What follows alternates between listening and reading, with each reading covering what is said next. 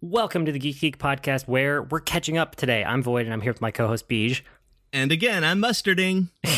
I gotta stop saying that we're catching up on stuff. I'll think of something different next time. Today, every time. I cannot stop myself from it. We have a bunch of geekery because we had a couple recording sessions in a row where life just came up. So this is where we're at now. But you've been doing Lego, and maybe that's what we kick off with here. How is Lego, and how'd you get back to it? And do you love it now again? Okay, so Lego's weird. I realized it's been 3 to 4 weeks now, and that I've really been like building a lot of Lego. And I realized what it is. And it's kind of a whole thing here around me getting into this, because I was really am getting overwhelmed by the number of screens that are around me and how much time I spend on my phone and a computer between work and fun. And honestly, Geek to Geek stuff, having the website and Discord and just how connected I am with everyone all the time. And I needed something not that. I needed something completely and totally not on a screen. And even D&D, which is what it was supposed to be, ended up doing it all online. So it was always still sitting at a computer using digital tools. So I was sitting with my nephew. He came over one day, and he was mocking me because of how many unopened Lego sets that I have. And one of them, I got the Yoshi set for the Super Mario Legos in October because of on Halloween last year, because it was my anniversary present from Jennifer. And I still hadn't put it together. And so I decided, hey, we're going to put these together. He and I were sitting at the table and grabbed the ones that I had unopened. And we had an excellent time doing that. It was super fun to sit there and put stuff together. And I realized that was what I needed. I needed something that was completely disconnected from a screen, which especially once I finished the stupid Yoshi one, because have you done any of those? Have you done the Super Mario Yoshi or the Super Mario Lego sets with on your own or with your kids? My kids have done them. So I bought them for my kids, and I've seen how they all work. So the kids like them a lot. They're fun, but I haven't actually sat down to build them. Okay, they're super cool, but the instructions are not printed. They're on an app. It's on an app. Yep. And the app is great, and I can't say bad things about it. The whole experience is wonderful in every way, but it's on a screen. And I'm like, I want printed instructions so that I can build these bricks with my hands at a table without my iPad near it. Sure. But that was my big thing about that one. But because of that, like, I realized something clicked in me. Like when I was doing this, it's like, ironic. I really... I didn't even get it, but now I'm giggling. Like I something was like I loved it, and I went to this store called Ollie's that I know is around some parts of the country and is not in others, and I only recently learned about it, and it's kind of a discount seconds overstock kind of store, and they had tons of Lego Dimensions sets, and I'm like, I'd pay $20 for that. I'll put that thing together and play the game. And that really was like, I put it together, and I haven't played the game that much, but it got me into wanting to build stuff and be able to get stuff like that cheap. And I figured out what it was and why I've fallen so into. I've been looking stuff up. I've been buying sets that I've always wanted. Like, I've always loved seeing all of the Lego sets. I've always seen the stuff every time a movie came out or a new wave. Every time I'm at a store, I look at all of the sets. I'm like, oh, that would be really cool. I want that. And now I'm just deciding to buy them. But all the ones I wanted before are now crazy expensive because Lego increases in gold, appreciates more than like gold does. And like last year, I think that was the case, actually. I think Pokemon cards and Lego appreciated more than gold. It was insane. And I never did this as a kid, Void. That was one thing. Like, I built a few things as a kid. Like I had Legos like everybody did. It wasn't like my parents were depriving me and be like, no, son, you can't have those plastic bricks. It was something that I was never good at. I always built like these 2-dimensional stacks of colors, got frustrated because I didn't know what I was doing and went and played something else. I'd play with my action figures or my video games or something. So I never, ever did anything like this. And so finally, it's hitting on so many things that I need right now to really be something meditative almost, with just sitting there and building and focusing on something without everybody like something dinging at me, and then doing something that I've never done before, because it's not a nostalgia thing for me getting back into it, because I've only ever done like until this last time when I started the Yoshi, I had only ever done 2 Lego sets before then. Oh, wow. That's crazy to me. And I was in my 30s both times, because one of them I had this small Count Dooku like speeder bike, and then there was the Mario one I bought myself. Like that was the first time I'd ever put together an actual set, other than like just seeing, you know, a family member do one and like sit with them and maybe put a piece on or something. But this was something that was all new to me. And so it's learning something as well. Like it's learning, I feel like I'm learning a skill, because I was never able to see in 3 dimensions like this before, how things are put together and how the actual like spatial reasoning works. And I'm like, oh, this is how you do that. And so it's just really, really cool. And because Riley was involved in it, he was watching the Lego Masters TV show, and I started watching it, watched the first season, and it's really, really great. And I figured out why I like it, and it's not because it's Lego. Have you ever heard of the competition show Making It? It sounds familiar, but I don't know it off the top of my head. It's a reality show about crafting and making things, like with both quilting, and I think part of it was Legos at the beginning. And it's got her name is, I always want to say Leslie Knope because she's from Parks and Rec. It's Amy Poehler. It's got Amy Poehler and Nick Offerman from Parks and Rec on there, and they're the hosts. And it's like, I wanted it to be super good, and Jennifer and I just could not get into it no matter what. And Lego Masters was hosted by Will Arnett, and so it actually hit that same thing. It's like I wanted to watch people build cool stuff, but I didn't like that show, and so I typically like that kind of reality TV, and so this one just hit that too. Like we were watching that Blown Away on Netflix, the glass blowing reality show, which the people are absolutely terrible in some of them. Like you hate watching some of the people, but it's like, how do you make that out of glass? Kind of like that. How do you make that out of those small pieces of plastic? It's just insane, watching people be talented. So like I've been putting together tons of Lego sets that I've either found cheap or that I hadn't opened up at this point. Well, that's awesome. Yeah, there's something just inherently satisfying about putting together Lego, just because it's like you're building something, it's 3D, it's spatial reasoning, but also, like you said, you can kind of get into that zone that's almost meditative, not quite, it's not like perfectly zen, but it, you know, you're kind of like doing something with your hands that takes a little bit of thinking, but not too much, and you can just like zone in on it.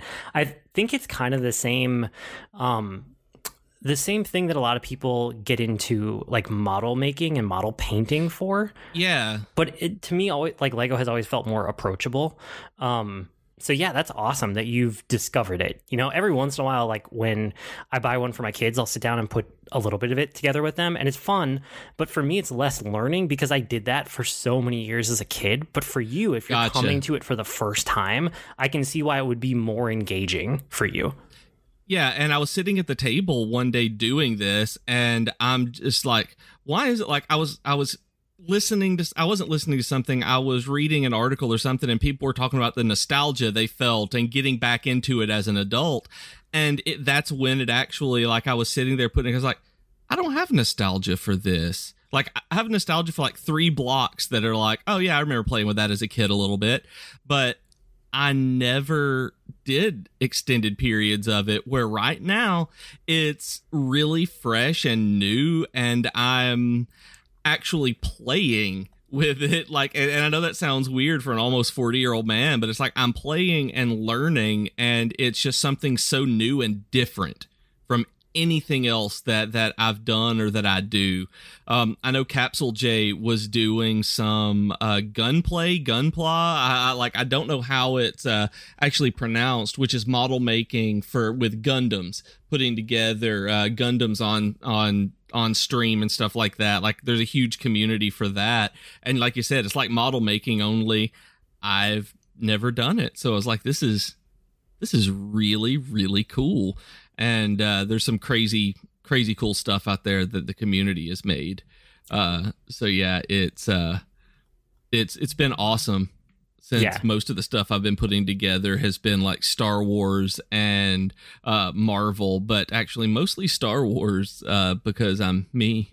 Well, and so here's the other thing. So it's not like you and I haven't talked and texted a little bit, right? Even though we've both been busy and the recording schedule got thrown off. But like, you text me Lego stuff for a while and then suddenly Star Wars. And I was like, are you back on the Star Wars train now? Because you were off of it for like a good 12 months there, which is fine because I know you and I know you well enough to know you'll get back to it, which is why I didn't stop recommending Star Wars things to you. I just kind of like put them on your radar because I knew you'd get back to it.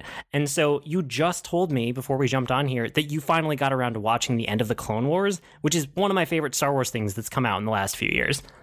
Yeah, like doing all of this has really put Jennifer and me both, because she started too. She seen me do this and was having a really bad day and bad like few weeks, like really terrible stuff was going on in our personal lives. And she was just having a bad day. And she was like, man, I wish I had a Lego set to put together. So I went to Target. I was like, fine, I want a Lego set to put together too. So I went to Target and I spent like $220 on, more than that, on getting us 2 Lego sets. I got like the giant new medieval castle and got her the Winnie the Pooh set because it was adorable.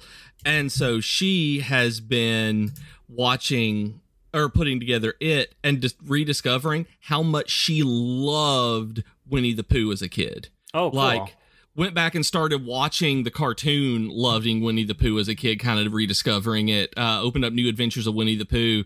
And she's putting together right now, she went back and bought the Sesame Street set that they just put out too. And that's the same thing that she's experiencing. Like, I forgot that, I always thought that I liked Sesame Street. Putting this together, she's like, no, I love Sesame Street. Like, I love this. And she is so happy. Like, these are the only times in like the last year with like her dad getting sick with cancer and dying and COVID and, everything around,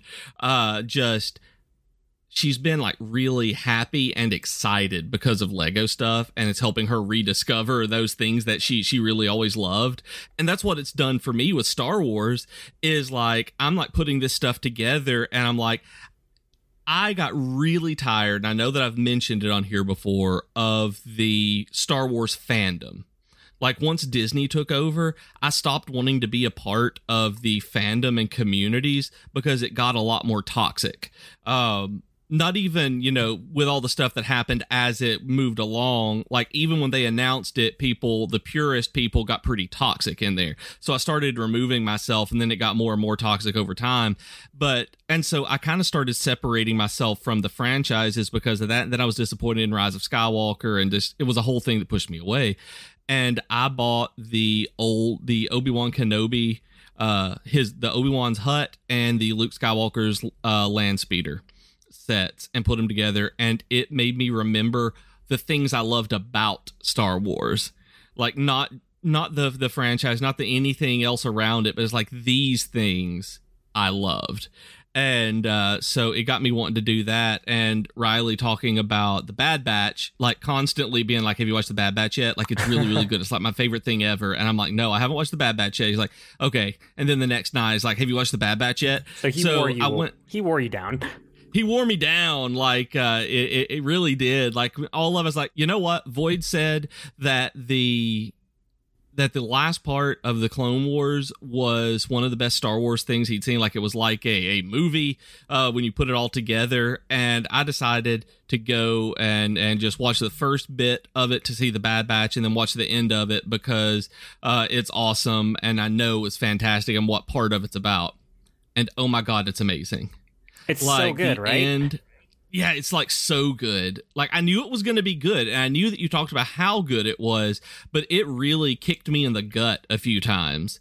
Like there was a point where and this is a minor spoiler, it's not a big spoiler, it's like a 10-second spoiler for y'all here. Well, so and it's skip been ahead. out for almost a year now, so.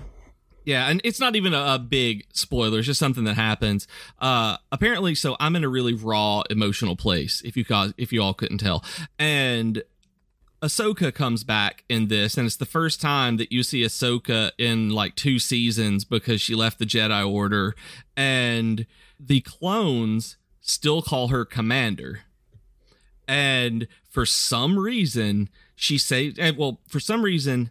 saves this clone from that was crashing in a cockpit, and he says, "Thanks, Commander," and just looks at her, I teared up. And I'm like, what in the world is this?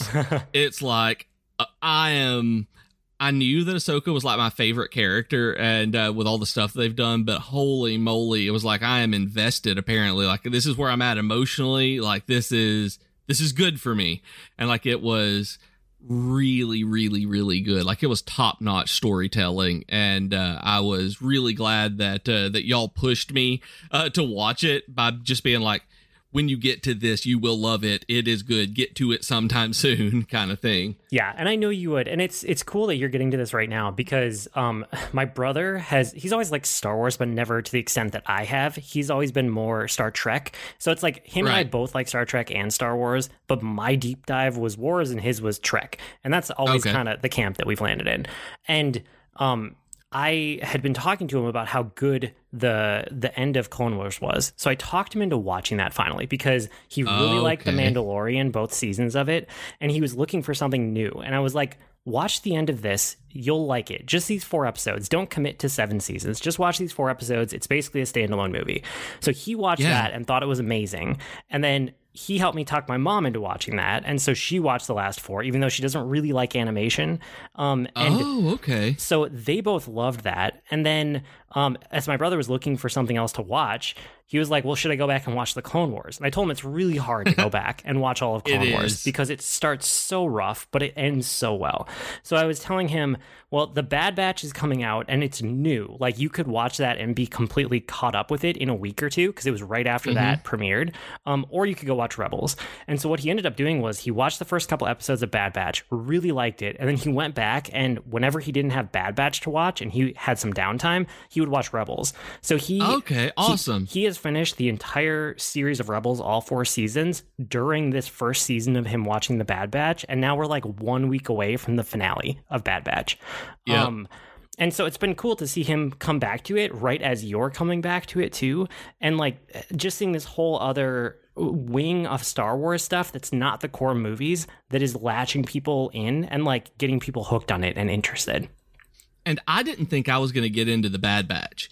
That it was something that from the moment they announced it, I thought it was going to be neat. Like that was going to be the extent of it. And I haven't watched the show yet. I finished the series. I finished the Clone Wars today. So, I mean, I can't say I've even started it, but I've never been one of those people who really gets into the military side of Star Wars. That the Republic and the clone squads and stuff like that have never been something that's interested me that much. But they did an excellent job on these being unique characters and the way that they introduced them, that it made me care about them almost immediately. That especially with, I'm not going to even talk about the spoiler part of it, but especially once you consider the stuff that really brought them together and that was kind of the focus of those Clone Wars episodes. Once all of that concluded, I was like, okay, I'm in on this. Like I could see how they could make a full show about these guys. And so that's actually just recently when I've got into the idea that maybe I would like The Bad Batch as a TV show because it's doing something different in that era of Star Wars, that area of Star Wars, than even just the traditional, military type stuff does. Yeah, and you can, like you said, you haven't watched it yet. I'm actually up to date, so I'm 1 episode away from the finale just because the finale hasn't released yet, not for another couple days after we're recording this. But The Bad Batch definitely is solid. It's probably the best first season of one of these animated Star Wars shows that they've had, but it has the typical first season thing where you can tell they're feeling their way and like figuring out the characters and how it fits into the universe and what makes it interesting. So there are episodes that are really good, but then there are episodes that are good. Whereas in Clone Wars, there were episodes that were really good, and then there were episodes that were really bad. I feel like the floor of these animated Star Wars episodes has come up so much, so that when you have an episode that's not reaching the highest highs, it's still generally good. So the whole first season of Bad Batch is good, and then there are some episodes in it that are like really good. Yeah, and that was actually one of those hesitations for me, is because of how bad the first couple of seasons of Clone Wars were, which weren't Disney. So I mean, those were still George Lucas having his thumb an entire hand in that pie. But Rebels kind of has the same issue. Rebels has the same issue, but it got better than that. And then season 6 of Clone Wars came out, and it broke me on them. Like, I did not like season 6. Yeah. Once they did it, like that may be more than anything why I was hesitant on the Bad Batch and watching season 7, because it was so bad and I enjoyed so little of season 6 of the Clone Wars that it has to be better than that. 6 was the weird one that was like half done in production, and then Lucasfilm got sold to Disney, and so it stopped production, and then they had to bring it back later, but it was like a split season in a weird way. So 6 is really strange. Yeah, and you can tell, like toward the end when it gets into the Jedi stuff, I think those were the ones that were done after Disney took over. They're 10 times better than the beginning of the season. Yeah. But it's just super hard to watch, and early Clone Wars is super hard to watch. But it's all worth it knowing that story, and I'd forgotten until rewatching this part how much I like Anakin in the Clone Wars. Yeah, that it makes me sad for how bad he is in the movies, because of how awesome he is in the Clone Wars cartoon. It retroactively makes him a better character. It does, and I actually like Revenge of the Sith. I actually like most of what they do with Hayden Christensen in that movie.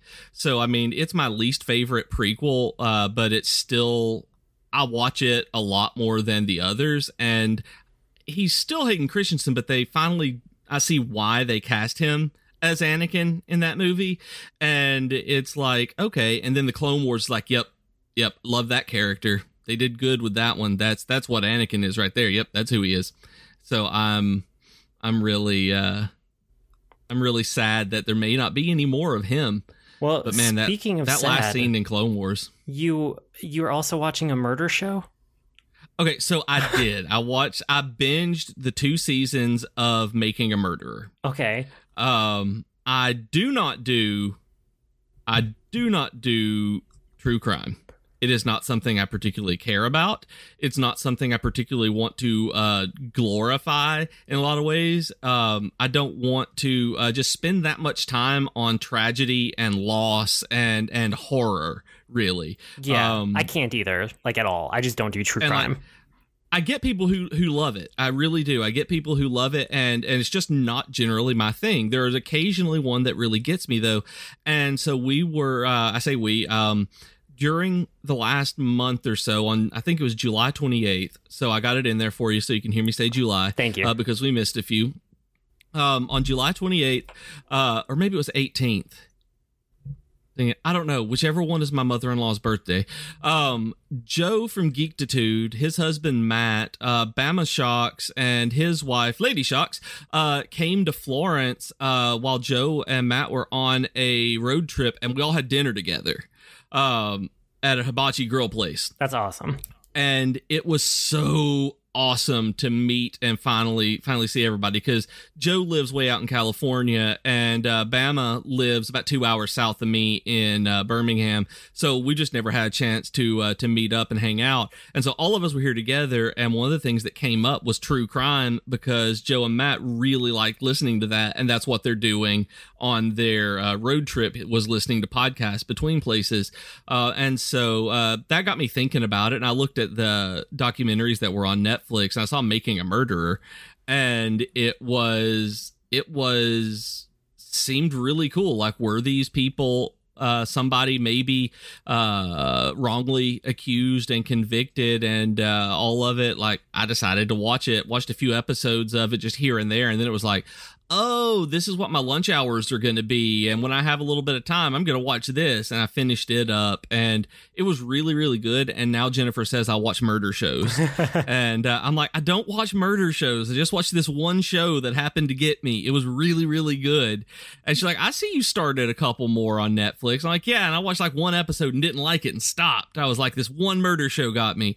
But it was really good because it was about somebody who you're not sure whether the police framed or not, that whether he was wrongly convicted of crimes that he didn't commit. And it happens more than once. Like, he gets out of prison and then later on gets into the same, like, he was wrongly convicted, spent 18 years in prison, and then DNA got him out, and then within like 3 years he was arrested for murder. And it's just a huge like, is it a conspiracy, all sorts of stuff. Like, it is so good, and not my usual thing, but it didn't depress me like it normally would have, I think, because of just not focusing on the crime, but focusing on the evidence and how it was used. So it was really good. Why do you have this paired with Bo Burnham in your notes? Is the part I don't understand. Because when we're talking about shows that are dark and that my wife wouldn't watch with me, Bo Burnham Inside is right there with it, because after you recommended it and I'd mentioned that Austin and his wife had recommended it, we went and watched it. And about halfway through it, Jennifer's like, I got to turn this off. I can't. And she just could not deal with it because it brought back so many feelings from last year that she actually started feeling what last year was. Like, she started feeling these things again that was going on while her dad was sick, and all the stress and everything. We didn't know what was going on with COVID. And so she was like, I just can't watch this. And eventually I went back and finished it by myself, and it is brilliant and fantastic and absolutely a masterpiece. But I totally understand why she was unable to finish it. Yeah, I can see that. It was, I mean, so great though. I warned you up front, right? Like, to be in an okay headspace before going into it, because it's not that it's like dark and twisty and horrible. It's just that it's a real, like, raw look at how everybody's been feeling over the last, well, since COVID started, kind of being trapped inside, right? And it's like, if you're not in a good headspace, that can really hit you hard. But also, if you're not in a good headspace, seeing somebody else going through it and, like, also turning it into comedy, and turning it into songs and turning it into songs that are almost too real sometimes can also be cathartic. So it depends on the type of person you are and the way it hits you, and also your current mood. The thing I will say about it is that when I had talked about it with you last time, I think I watched it once, and then I had gone back and I watched I might have watched it twice, but I definitely had watched it once, and I went back and I watched a couple songs again that have really stuck out in my mind. Since then, it's been like a month since then. I've watched this 6 or 7 times. And I never, I barely rewatch things twice. That's rare for me. This has been constant in my rotation. Like, I'll watch something new on the treadmill, and then I'll be like, I could go for Bo Burnham again. And I'll watch Inside again, start to finish. Holy cow. And this is probably going to be the top of my best of the rest for the year. I don't know what could possibly unseat it at this point, because it resonated with me so much. And I find it so insightful and smart, but also cathartic. And it's like, I love this comedy special for what it is. Oh, it's brilliant. It absolutely is brilliant. That it's one of them that completely and totally deserves all of the praise that it's been getting, all of the hype, and the songs get spread around. Everything about it is brilliant. And I don't often say that the stuff that, like, take mental conditions and apply, like, oh my god, I'm so OCD about this. It's like, no, I know people who are OCD. That's not what that's like. Like, the way Jennifer reacted to it really is what I understand, like, PTSD triggering does. Like, she had this visceral gut reaction where she was there again and was just like, I can't. And it's like that. I think that is that speaks to how good of a program it is and how well he accomplished his goal when he was making it, to document what that was, because it kind of it did, and in a lot, I don't want to say it triggered my wife, but because that has a different connotation to it, but it was absolutely painful for her to watch because of the stuff that it dealt with. It is, and it's good though, like it's hilarious in that kind of way. Yeah, and it's going to be kind of a time capsule of what all of us went through as a society, which I also find fascinating. Because it's already hard to think about last year and get that same feeling of isolation and worry and not knowing what was going on. Even right now, as we record this, I'm in Alabama, where everybody is surging with Delta, and it's still a different feeling than it was. Like, it's very much a time capsule of that uncertainty everywhere, where I referred to it as the apocalypse all last year, and I hold by it. Like, last year felt like the beginning of the zombie apocalypse, and it was, that show absolutely shows that. Yeah, it's so well done. So I can't recommend it enough. If any of the things that we've said about it even vaguely interest you, it's worth at least checking out and watching a couple songs deep into it just to get a feel for it. Yeah, or like finding out what somebody's favorite song from it is and then going and seeking that out if you don't want to expose yourself to like all that kind of thing. Because like I made you some content, and Jeff Bezos and then the one that I can't remember, Everything All the Time, is that what the what that one's called? Like Internet song. Welcome to the Internet. Yeah, like those are my three favorite things in the entire, like, songs, overall songs in the special. Like, I loved those more than the rest of them. Yeah, I mean, Welcome to the Internet is basically like the thesis of the entire thing. And it comes about 3/4 of the way into it. But having watched it as many times as I have, I'm like, oh, that's the core thought behind this entire special is that song. And then, it's so good. Sorry, we lingered on it a while. I was going to say, before I jump into my stuff here, just because we're kind of unstructured in a way that we normally aren't, but don't forget, we do have a network. We're part of a network. We have podcasts, we have streamers, we have the Geekery blog, all of that and more at geektogeekmedia.com, or go to geektogeekmedia.com/subscribe to get it sent to you. We also have a digital magazine. What's the newest with that? We are working on the 1 year issue of that. It's going to be all about sequels because we're moving into year 2. So it's really cool. Y'all should check it out at patreon.com/geek2geekcast. And I know I mentioned it earlier. I want to give a shout out to other things on the network. I want to tell you about, Geektitude is awesome. Another pop culture show like us. I want to make sure that y'all are aware of what all we've got. We mentioned we're part of a network, but we should talk about other ones. Void here has Disney Forever as well, with the co-host of Katie. The co-host of Can't Stop Me Loving K-Pop and Tea Time.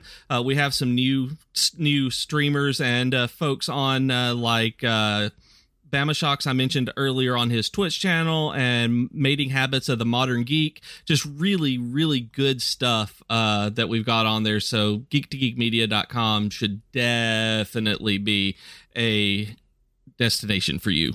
Yeah, there's tons of good stuff there.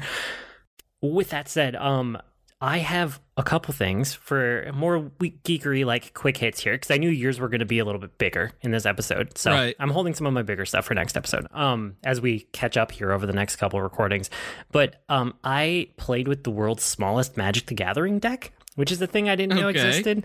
I'm sure that it's not literally the smallest because they mass produce them. Like, it's a product I grabbed off the shelf at Target. But it's tiny. It's really, really tiny. And so I was with my kids at Target. They were just browsing because they had a little bit of spending money with their allowance. And we were like in the toy section, and they were looking at Pokemon cards because they're into Pokemon cards right now. Right. And next to it was all the Magic cards. And I don't really care that much about physical Magic cards because I'm mostly playing digitally. And the only time I really interact with physical cards is when my brother will buy them and bring them over, and we'll just do like tabletop Magic together. Yeah. But I saw this was like a $4 two pre-made decks that were called the world's smallest Magic deck, and That's they were awesome. so tiny, but it was like actually playable. So I grabbed that, and then the next time my brother came over, I made him play that with me, and it was like we could barely read the cards because the text is so small. But it was just two. Wow. It was two dual decks. It was a Jace deck and a Vraska deck, and they were both completely playable. So we played an entire game of Magic with these tiny, tiny decks. And now I think I'm just gonna throw them into my like everyday carry bag that goes with me everywhere, just in case I ever have an excuse to like play a tiny game of Magic somewhere between other stuff, or when I'm traveling. It'll just be in my bag, just in case. That's crazy, because I thought what you were talking about with the world's smallest Magic decks were that they were the thinnest. No. That they were like 10 cards. You play a quick like sprint Magic thing like this. Like, hey, here we're at 3 health and here's some decks. No, physically tiny. small. That's Yeah. awesome. No, they're I don't know, maybe like 1 inch by 1 inch, like even like they're tiny little cards. It was That so sounds funny. awesome. If I see those next time I'm at Target, I'm totally picking that up. And it was cheap. It was like $5 for two dual decks that face against each other. So Yeah, how Yeah. cool. and then I have been playing more actual Magic on Arena, which I guess is the main Magic for me. I've been digging into the Right. D&D set, the Adventures in the Forgotten Realms. Sealed was really fun. They always do that for the first like 3-4 weeks when a new set comes out. So I love Sealed as a format, just trying to make it work with whatever are in the packs that you get for like your Right. sealed pool. And then I'm enjoying the new card mechanics. Their classes are cool because it's D&D classes, so it's like an enchantment that you put out there and it just stays out there, and it has an ongoing Right. effect that's related to the class. They added D20s to black border Magic, which used to only exist in the silver border, so like the unsets, the special sets that weren't legal. But yeah, a ton of cards in the D&D set have D20s involved, which is super smart because it's D&D related. Yep. And the other thing is it's so fast to play those on Arena because I don't have to roll a die, right? I just like put the card down and it does it for me. It's great. Does it do it automatically? Like, yeah. I haven't played like any of it in Arena, because other than just opening up like the free packs that it had, so I hadn't actually used any of the ones that say roll a d20, so I didn't know if it was an automatic thing or how it actually worked. So that's cool. Yeah.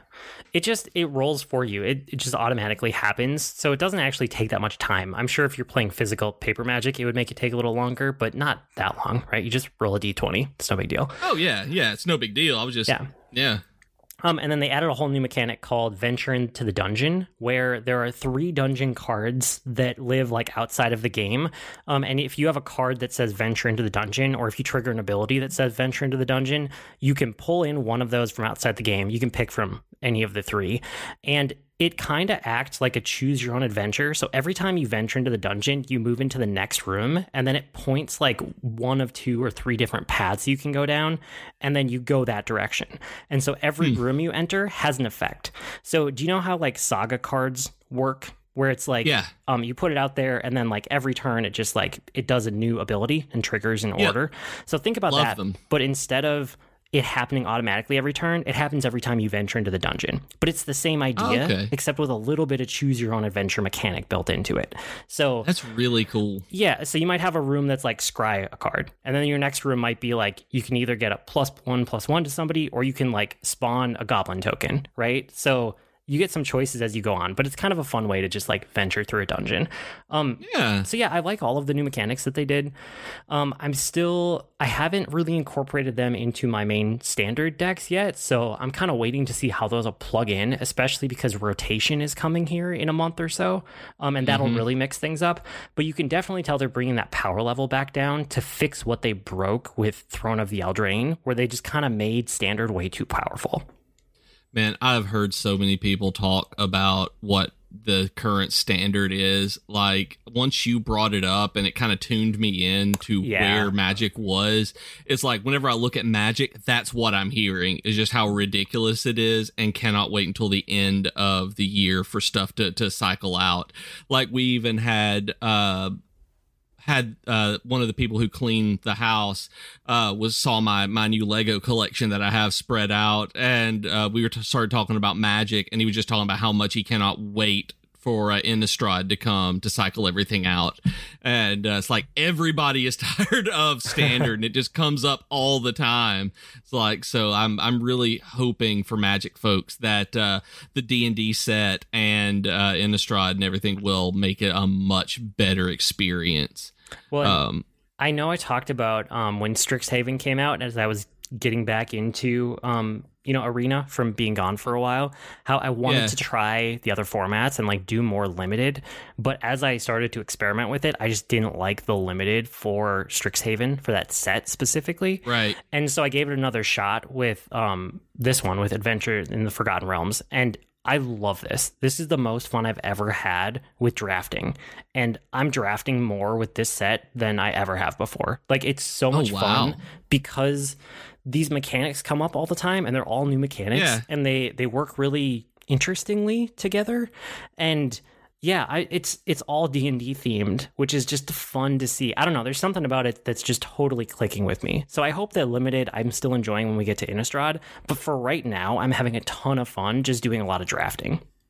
Yeah, I mean, drafting is really fun. I'm just bad at it. That I have never, since I was 14 years old, I've been bad at drafting. And I mean, that was 24 years ago? Like, I'm just not getting any better. Like, that's one of those things that I enjoy doing, but I will never be able to do it to win. I might win one game out of the tournaments and get an extra pack. Like, that's the extent of me ever playing and winning in a draft. Well, yeah, and it's like I don't want to do it in person, but I like doing the digital draft because it's like, as long as I want to make my deck or play with it or mess with it, or as short as I want, if I want to just like whatever, take out all the cards that aren't these two colors and then just see what happens, I can do that too, depending on my mood. And then the other thing is, because it's digital, you aren't like confined to a draft pool of 6 or 10 players or whatever at your local game store, because it'll go out and find like, okay, well, you lost 2 games in a row. Let's pair you up with somebody else who lost 2 games in a row, and hopefully your decks will be about the same power level. So you usually get out of a draft experience having won a few games at least. Oh, wow. I didn't realize it did matchmaking like that. Oh, yeah, absolutely. I thought it was just straight up people who were in part of the draft. No, and so if you go on a tear and you're going like 6-0, like it'll pair you against other people whose decks are going like 6-0. So it goes out of its way to make sure that you're paired against decks that are kind of coming in at the same power level as you. And I've noticed that there have been a couple times where like I lost 2 games in a row, and you kind of get knocked out if you lose a third game, but I'll lose 2 games and then it'll start pairing me against other people who have lost a couple games, and then I'll actually go on like a streak. So I'll like lose twice and then maybe win like 3 or 4 times in a row. And that works pretty well.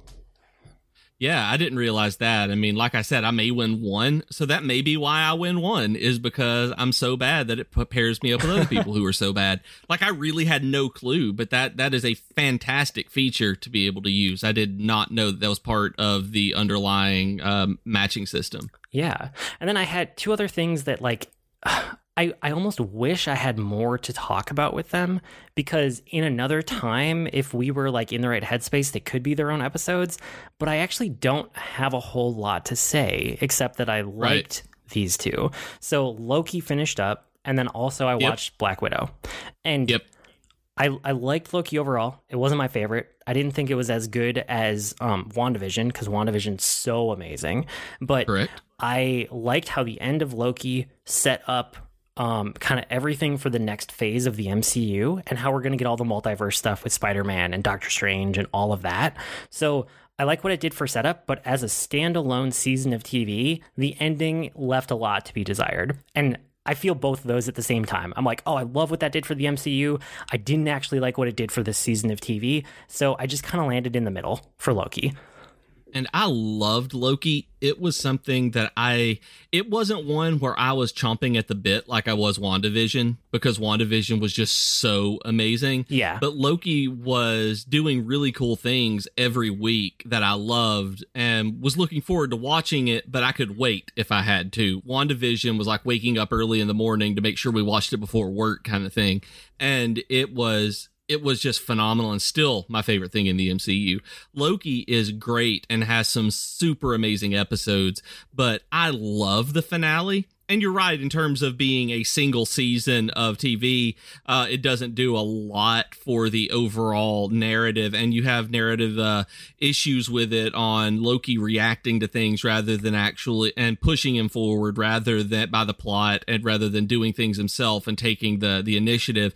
But the end of it dealing with the character that they introduce, for those who have not watched it, I love that actor and other things. Like, he was the main character in Lovecraft Country, and he couldn't have been a more different character. If you've watched both of those, then you know the range that this actor now has, and I am very excited to see this him in the new Ant-Man and Wasp: Quantumania. Like, I knew he was going to be in it because they've announced he was in that movie, but in Loki, it sold me on him. Like, yep, I don't care for this character in the comics, but now I cannot wait for the MCU version. Yeah, loved him. It's interesting because, like, as much as I was kind of meh on, like, the finale as far as the show went, I loved what it did for the MCU as a whole and what it's setting up for the next movies. So, I simultaneously feel elated by that finale and also kind of meh and kind of bored on the finale, depending on if I'm looking at it through the lens of it as a TV show versus it as a piece of a larger meta-narrative. That being said, Black Widow did, like, the opposite for me, where as a standalone story, I thought it was pretty good, but what it's actually doing for the MCU was almost nothing. You know, it was like we got, you know, some new characters introduced. I really liked her sister, that I'm already forgetting her name. Oh yeah, Yelena. Yeah. She is amazing. She was a great character. I hope we see more of her, and it looks like they'll find ways to work her into the MCU. But the movie and the story itself should have happened, like, before Infinity War, before, like, you know, where it actually fits in the timeline. It probably should have come out, 3, 4, 5 years ago, something like that. It should have, and I've seen Scarlett Johansson, like, talk on that, and I will say the one thing that she says that is absolutely right is that if they had done this movie earlier, then it would have been a very different movie, and the characters would feel so different. That the way that the current culture is right now in Hollywood let them make this movie and say the things that they said, which are very important. And I don't mind that it doesn't do anything to the overall MCU. There are things it should have done and didn't, and things that it just barely touched on. But I really like what this movie did. As a movie on its own, I think it is great. That I love watching it. We saw it in the theater opening night, and then bought it on Disney Plus. Bought access on Disney Plus, I guess, the next day, and rewatched it. And it's just as good watching it the second time. Like, we love it.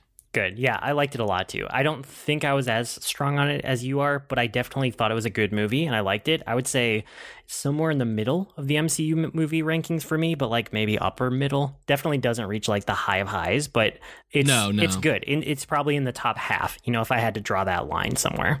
Yeah, for sure. It's probably in the top third to quarter for me, depending on how I'm feeling at any given time. It is absolutely in the top half, though. Like, for sure. Like, it's great at what it does. It's no Thor Ragnarok, but very few things are. Yes, exactly. Well, that was a nice ramble on a bunch of topics. I think we're going to do it again next week. Don't forget, you guys are 2 weeks from now. I know how scheduling works. You guys can write to us with comments, suggestions, or feedback. Our email address is geek2geekcast@gmail.com, or reach us on Twitter @geek2geekcast. We also have great discussions on Slack and Discord. You can go to geek2geekmedia.com for invite links, and while you're there, make sure to check out all the other content on the network, like I mentioned above, and our digital magazine on Patreon, except not above, I mean before. I blog at agreemushroom.com. You can find me at grnmushroom. That's green mushroom without the E's on Twitter. I'm also on the Disney Forever podcast, where we watch and react to a different Disney movie every week. And I'm on Twitter as @ProfessorBeej. That's Beej with 2 E's. And I also co-host the Dragon Quest FM podcast, a show about the Square Enix RPG series. We've been Void and Beej with your Geek to Geek podcast. That'll do it for this week. See you next week, geeks. Bye, y'all.